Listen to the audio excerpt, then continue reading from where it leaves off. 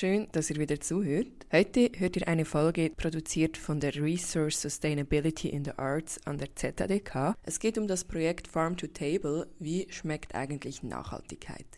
Das ist ein kulinarisches Forschungsprojekt der beiden Hochschulen ZHW und ZHDK, die teilen sich nämlich die Mensa Molki. Da es bereits die zweite Folge ist, werden vor allem Ergebnisse und Erkenntnisse zum Projekt diskutiert. Daher empfehle ich euch, die erste Folge auch zu hören. Die habe ich euch unten verlinkt. Ich wünsche euch viel Spaß. Wie kommen wir dahin, damit die Ernährungspräferenzen sich ändern nachhaltig? Was mich sehr erstaunt hat, sind diese 38%. Ich hätte das nie gedacht. Am Endeffekt ist Nachhaltigkeit menschengemacht. Herzlich willkommen zu einer neuen Folge Hörpunkt Nachhaltigkeit. Heute zum Thema nachhaltige Ernährung Teil 2. Im Fokus stehen dabei die Ergebnisse und Erkenntnisse des kulinarischen Forschungsprogramms Farm to Table der beiden Hochschulen ZHDK und ZHW gemeinsam mit dem Caterer ZFV-Unternehmungen.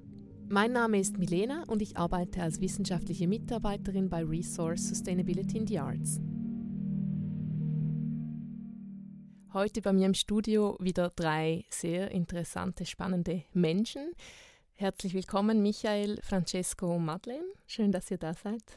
Wir schauen heute zurück auf Farm to Table und möchten nochmals einen Einblick geben, auch in das Projekt. Deswegen würde ich euch gerne gerade zu Beginn fragen, wie hat Nachhaltigkeit geschmeckt? Was war euer liebstes Menü aus den 4 Wochen im November? Michael? Also was mir blieb und was ich fast ein bisschen eine Offenbarung fand und mir auch sehr geschmeckt hat, ich weiß nicht mehr, wie es hieß, aber es war ein Menü mit Pommes und mit Bohnen, so eine Art mexikanisches Menü. Als ich das gelesen habe, habe ich das ziemlich crazy gefunden, aber dann hat mir eben Mark im Nachhinein noch erzählt, dass es eben Proteine hat und eigentlich ist ja, Pommes sind ja Gemüse und es schmeckte extrem gut und das hat mir so wie ein bisschen eröffnet, es muss nicht immer Fleisch sein und eine spannende Kombination ist eben auch etwas Tolles. Das klingt sehr lecker, ja. Du hast ja das Projekt co-geleitet, gemeinsam mit Francesco und leitest auch in einer Co-Leitung Resource Sustainability in the Arts hier an der ZHDK. Dann gebe ich das Wort gerne noch weiter. Francesco, was war dein Lieblingsessen? Ich denke, es war das Linsen-Curry mit Tofu. Und es hat mir sehr gefällt, weil ich konnte alle die Proteine, die ich brauche, bekommen. Und es war auch nachhaltig und es hat sehr gut geschmeckt mit diesem Curry. Deshalb guten Job, ZFV. Ja, klingt auch sehr lecker. Francesco, du leitest das Nachhaltigkeitsprogramm an der ZHW und hast eben mit Michael zusammen auch das Forschungsprojekt Farm to Table geleitet. Ja, Madeleine, herzlich willkommen auch an dich. Du bist Business Developerin beim ZFV. Ja, was hat dich verführt in der Mensa? Ich bin ein Riesenfan von Hummus und darum hat mich auch die Mezebol mit grünem Hummus, das war speziell, überzeugt und es hat noch so gebratenes Tomatenragout dazu und Falafel. Es war sehr lecker. Und ausgewogen mit Proteinen und ich glaube auch sehr gesund. Hätte ich auch Lust drauf. Ja. Ja, vielleicht für unsere Hörerinnen nochmals einen kurzen Rückblick. Farm to Table war ein 4-wöchiges kulinarisches Forschungsprogramm der ZHW und der ZHDK gemeinsam mit dem ZFV hier in der Mensa des Toni-Areals im letzten November. Michael, kannst du nochmals kurz zusammenfassen, was waren die Forschungsfragen? Welche Methoden habt ihr angewendet? Was waren die Ziele vom Projekt? Die Ziele sind eigentlich relativ klar vorgegeben vom Kanton Zürich, dass die zürchischen Institutionen und bis 2030 50% CO2 einsparen müssen. Und unsere Forschungsfrage war eigentlich, wie könnte man Hochschulgastronomie verändern, dass man einerseits eben die Klimaziele erreichen könnte, dass es aber eben auch den Leuten schmeckt und sie gerne in die Mensa gehen, dass es aber auch für die Mensa, das war uns auch wichtig, für die Leute, die in der Mensa arbeiten, auch wie eine befriedigende Arbeit ist, diese Menüs auszuwählen, diese Menüs zu kochen und dann anzubieten. Vielen Dank für diese kurze Einführung. Dann würden wir in die Auswertung einsteigen und uns mal anschauen, welche ersten Ergebnisse jetzt hier im Februar vorliegen. Francesco, wie sind denn die Ernährungspräferenzen hier im Haus verteilt? Hier in Toni Areal haben wir sehr viele Omnivoren, aber auch einen guten Anteil von Flexitarien. Und mit Flexitarien meinen wir Leute, die generell auch Fleisch essen, aber weniger als 200 Gramm pro Woche. Und die sind mehr oder weniger 30% je. Und dann haben wir zwischen 20 und 25% der Leute, die vegetarisch sind und ungefähr 5-10%, die vegan sind. Und Omnivoren heißt, dass Menschen alles essen? Also alles essen, und hier ist gemeint Leute, die auch gerne Fleisch essen. ist das vergleichbar mit der Welt außerhalb der Hochschule, mit dem Durchschnitt in der Bevölkerung, oder gibt es hier eine Abweichung? Ich denke, es ist durchschnittlich, aber vielleicht hier gibt es eine Tendenz, ein bisschen mehr in Richtung weniger Fleisch zu essen, mehr vegetarisch und vegan. Wir haben ja jetzt gehört, bei der Auswahl, was ihr gegessen habt, da war der Geschmack, spielte eine Rolle. Aber Madeleine, du hast gesagt, gesund war es auch noch, das, was du gegessen hast. Francesco, ihr habt auch die sogenannte Ernährungsphysiologie untersucht, also quasi die optimale Ernährung aus gesundheitlicher Sicht. Kannst du das vielleicht für die Hörerinnen kurz erklären? Was habt ihr untersucht? Und mich würde dann auch interessieren, was ist aus eurer Sicht dann ein gesundes Menü? Wir haben auch dank der guten Zusammenarbeit mit der ZTV Einblicke über die Nährstoffe und diese Ausgewogenheit von Menü. Geht es um 8 Indikatoren. 4 sind Indikatoren, die eher nicht gesund sind, zum Beispiel wie viel Energie, wie viel Salz, wie viel Zucker und Fett, und dann Indikatoren, die ein Signal für mehr Gesundheit geben, zum Beispiel ungesättigte Fettsäuren, Kohlenhydrate, Proteine und Obst und Gemüse. Und das haben wir alles analysiert, und über diese 4 Wochen, die Ergebnis war, dass alle Menülinien waren ausgewogener. Also innerhalb des Versuchs waren sie ausgewogener als das Referenzwert vom letztes Jahr. Mhm. Ja. Weil wir haben wirklich versucht, nicht nur regional und nachhaltig, aber auch gesünder zu kochen. Und manchmal sind wirklich kleine Anpassungen von sehr großer Bedeutung. Hast du noch ein Beispiel vielleicht für ein besonders gesundes Menü, damit wir uns ein bisschen vorstellen können, oder wo du das nochmal erklären kannst? Eben, du hast jetzt diese Makronährstoffe angesprochen, Protein, Kohlenhydrate, aber es geht vielleicht auch noch um Mikronährstoffe, oder wie? Ja. Ja, das gesundeste Menü war gemäß unserer Analyse das Planted Chicken mit Penne und Gemüse. Nummer 3 zum Beispiel sind meine Linsen-Curry mit Tofu. Deshalb es gibt auch ein bisschen Vielfalt in was man essen kann. Zum Beispiel auch das Ramen Bowl und so weiter. Ja, jetzt würde mich natürlich noch interessieren, Madeleine, du hast die Zahlen dazu, was denn tatsächlich am meisten gegessen worden ist. Also was waren die Hits? Korreliert das zum Gesundheitsaspekt? Das mit Abstand am beliebtesten Menü waren die Älpler-Makronen mit Bergkäse und Apfelmus. Ich glaube, das war nicht so eine große Überraschung.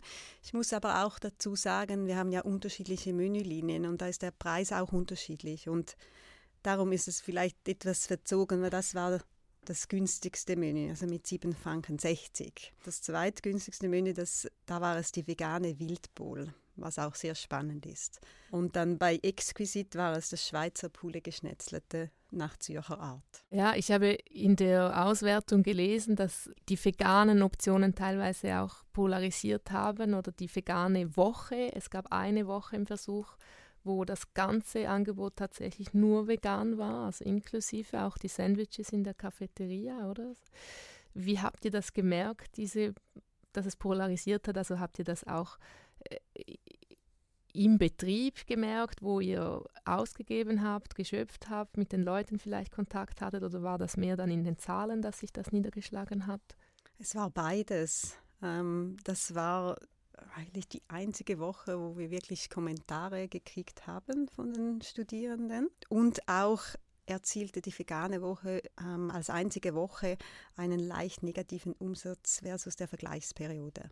Und alle anderen Wochen nicht. Aber wir spüren das schon generell, wenn nur vegan das polarisiert, da gibt es Diskussionen und das ist oft der Fall, wenn wir solche Experimente machen oder an verschiedenen Tests arbeiten diesbezüglich, dass einfach das dann die Personen, die gerne mal Fleisch essen oder auch tierische Produkte verköstigen, dann sich irgendwie wie belehrt fühlen. Ich finde halt auch so die Kommunikation vegan hat manchmal einen negativen Touch schon. Ich glaube, es wäre viel besser, würde die Gesellschaft irgendwie über pflanzenbasierte Ernährung sprechen. Und das ist da halt auch vegan, aber es ist nicht so negativ behaftet.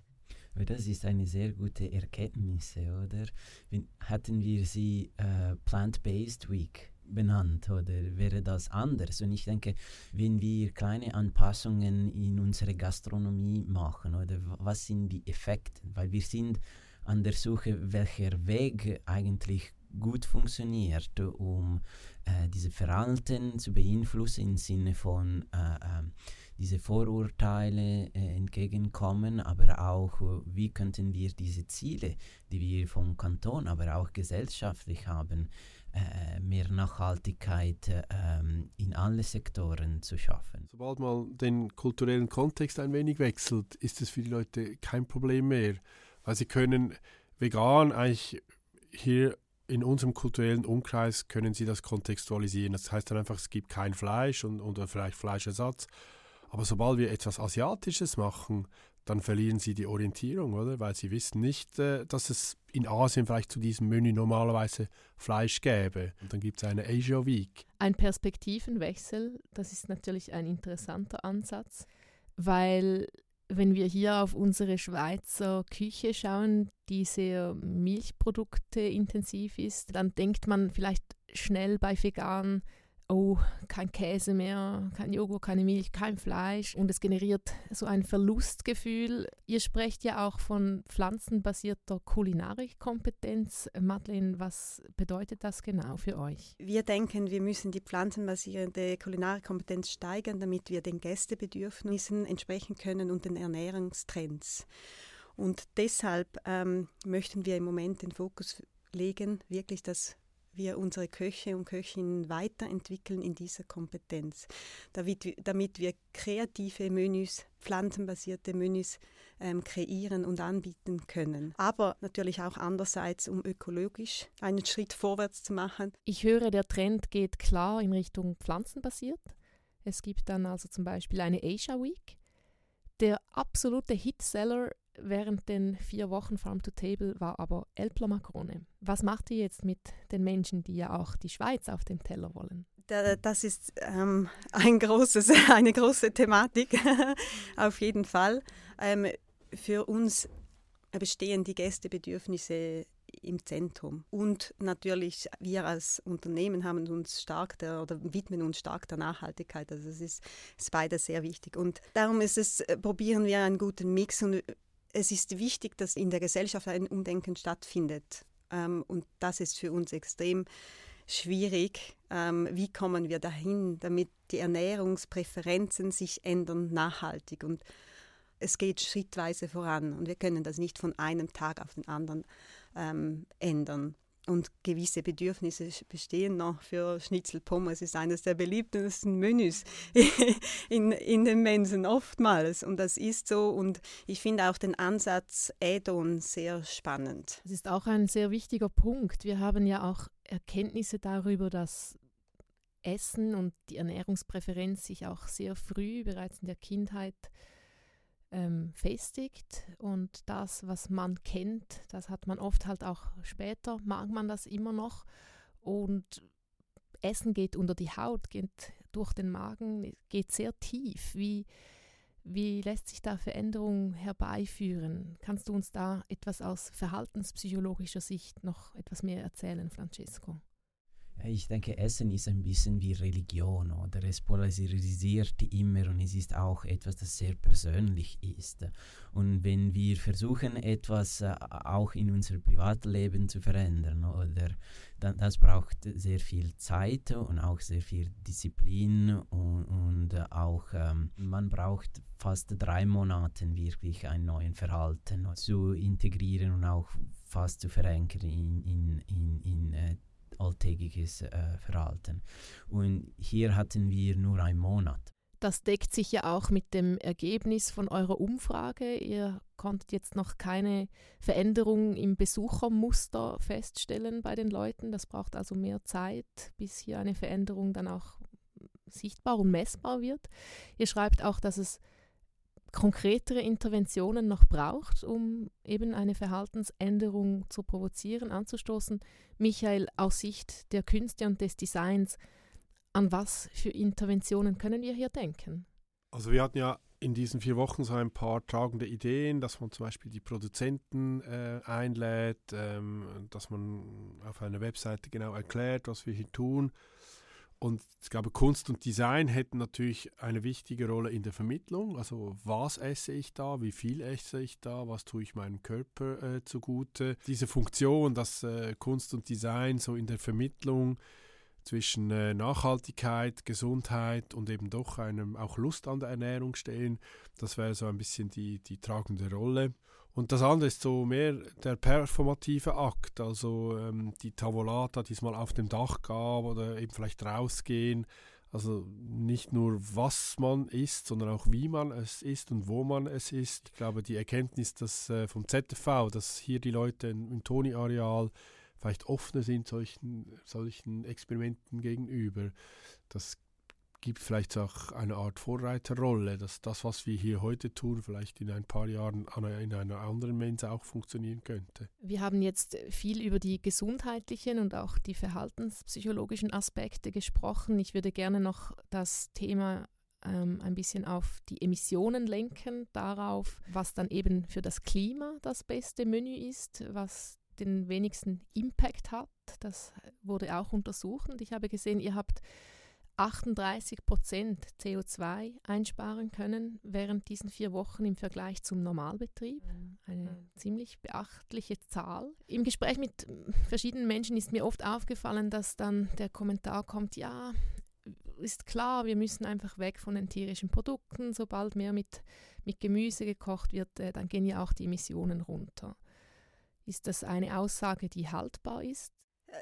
Doch, das ist korrekt. Also vor allem ist es die Reduktion vom Fleisch von Wiederkäuern. Also das heißt Rind, Kälbern, da ist der Emissionsausstoß sehr groß. Also das ist eigentlich der wichtigste Punkt und natürlich eine Steigerung des pflanzenbasierten Angebots reduziert die Emissionen. Was ich im Zusammenhang mit dem Projekt dann auch oft gehört habe, ist, dass die Leute sagen, ja, ohne Fleisch, mehr Gemüse, das ist ja dann auch noch günstiger. Jetzt hattet ihr aber rund 15% höhere Kosten während dem Versuch. Woher kommt das? Ja, es ist wirklich so, dass das Verständnis in der Gesellschaft so ist, dass dann die Warenkosten tiefer sein. Wir haben diesbezüglich wirklich schon einige Analysen gemacht, aber wir haben keine klare Antwort auf diese Frage. Die Warenkosten hängen wirklich stark von der Qualität ab, auch von der Regionalität und halt generell von der Zusammenstellung bzw. auch Kreativität des Menüs. Also von dem her kann man nicht sagen, okay, Fleisch ist per se teurer in der Herstellung und auch von den Warenkosten als ein pflanzenbasiertes Produkt. Und eben wir haben ja im Forschungsprojekt auch mit diversen lokalen, kleinen Lieferantinnen zusammengearbeitet. Da haben wir einen starken Fokus auf die gesamte Wertschöpfungskette gelegt, also beziehungsweise auf die ökologischen und die soziale Nachhaltigkeit. Und darum sind irgendwie auch die Warenkosten höher als in der Vergleichsperiode. Und was wir glauben, es braucht wirklich Effizienzsteigerungen entlang der gesamten Wertschöpfungskette, um erschwingliche, nachhaltige, ausgewogene Angebote bieten zu können. Ja, ich höre, da ist auch eine Art Zielkonflikt. Ihr müsst sehr kostenbewusst sein und trotzdem möchtet ihr eben diese umfassende Nachhaltigkeit bieten. Wie kommt ihr dahin? Wie geht ihr damit um? Ja, das ist ein sehr schwieriges oder herausforderndes Thema. Und hier benötigen wir auch die Unterstützung unserer Auftraggebenden. Weil, wie ich eingangs ja gesagt habe, ist das Daily, das kostet 7,60 Franken und wir kriegen keine Subventionen von den Hochschulen. Und ich glaube, da kann man sich ausrechnen, dass wir da mit eher tiefen Warenkosten auskommen müssen. Am Endeffekt ist Nachhaltigkeit menschengemacht, oder? Wir müssen zuerst die Leute im Zentrum haben, oder? Und sehen, okay, was könnten die mit den Leuten machen? Weil unsere Hochschulen wollen nicht mit Verbote und Gebote vorangehen. Das ist klar. Ja, vielleicht zum Schluss noch ein kleiner Ausblick. Wo geht's hin mit Farm to Table? Was sind die nächsten Schritte, Michael? Also wir werden als erstes jetzt die Auswertung fertig machen. Es gibt einen Schlussbericht. Diesen Schlussbericht werden wir den beiden Hochschulen vorstellen, also der Betriebskommission hier. Und was mich sehr erstaunt hat, sind diese 38%. Ich hätte das nie gedacht. Eine Frage ist sicher der Preis. Und ich würde stark meinen, dass das vielleicht in eine nächste Ausschreibung sogar rein muss, oder? Weil man kann die Ziele erreichen, das haben wir jetzt eigentlich bewiesen. Aber es hat einfach gezeigt, dass das Experiment wirklich sehr viele Resultate auf verschiedenen Ebenen gebracht haben, die positiv sind. Ich würde wirklich versuchen, auch diesen Experiment in andere Standorte, weil ich muss nicht nur den Standort Tonia Real anschauen, ich muss die ganze Hochschule, und die Hochschule ist fast ein Mikrokosm auch von der Gesellschaft, und es wäre wirklich interessant, das Experiment wiederzuholen. Ja, wir von unserer Seite sind sehr offen für solche Projekte, weil ich glaube, es können immer alle davon profitieren. Wir werden auch kurzfristig gewisse Maßnahmen umsetzen oder kontinuierlich eigentlich, um das Angebot nachhaltiger und ausgewogener zu machen. Ich bin sehr gespannt, wie es weitergeht mit Farm to Table. Herzlichen Dank an euch drei für eure Zeit. Es war wieder einmal interessant, hier gemeinsam am runden Tisch zu diskutieren. Vielen Dank, dass ihr da wart. Danke. Danke auch. Danke.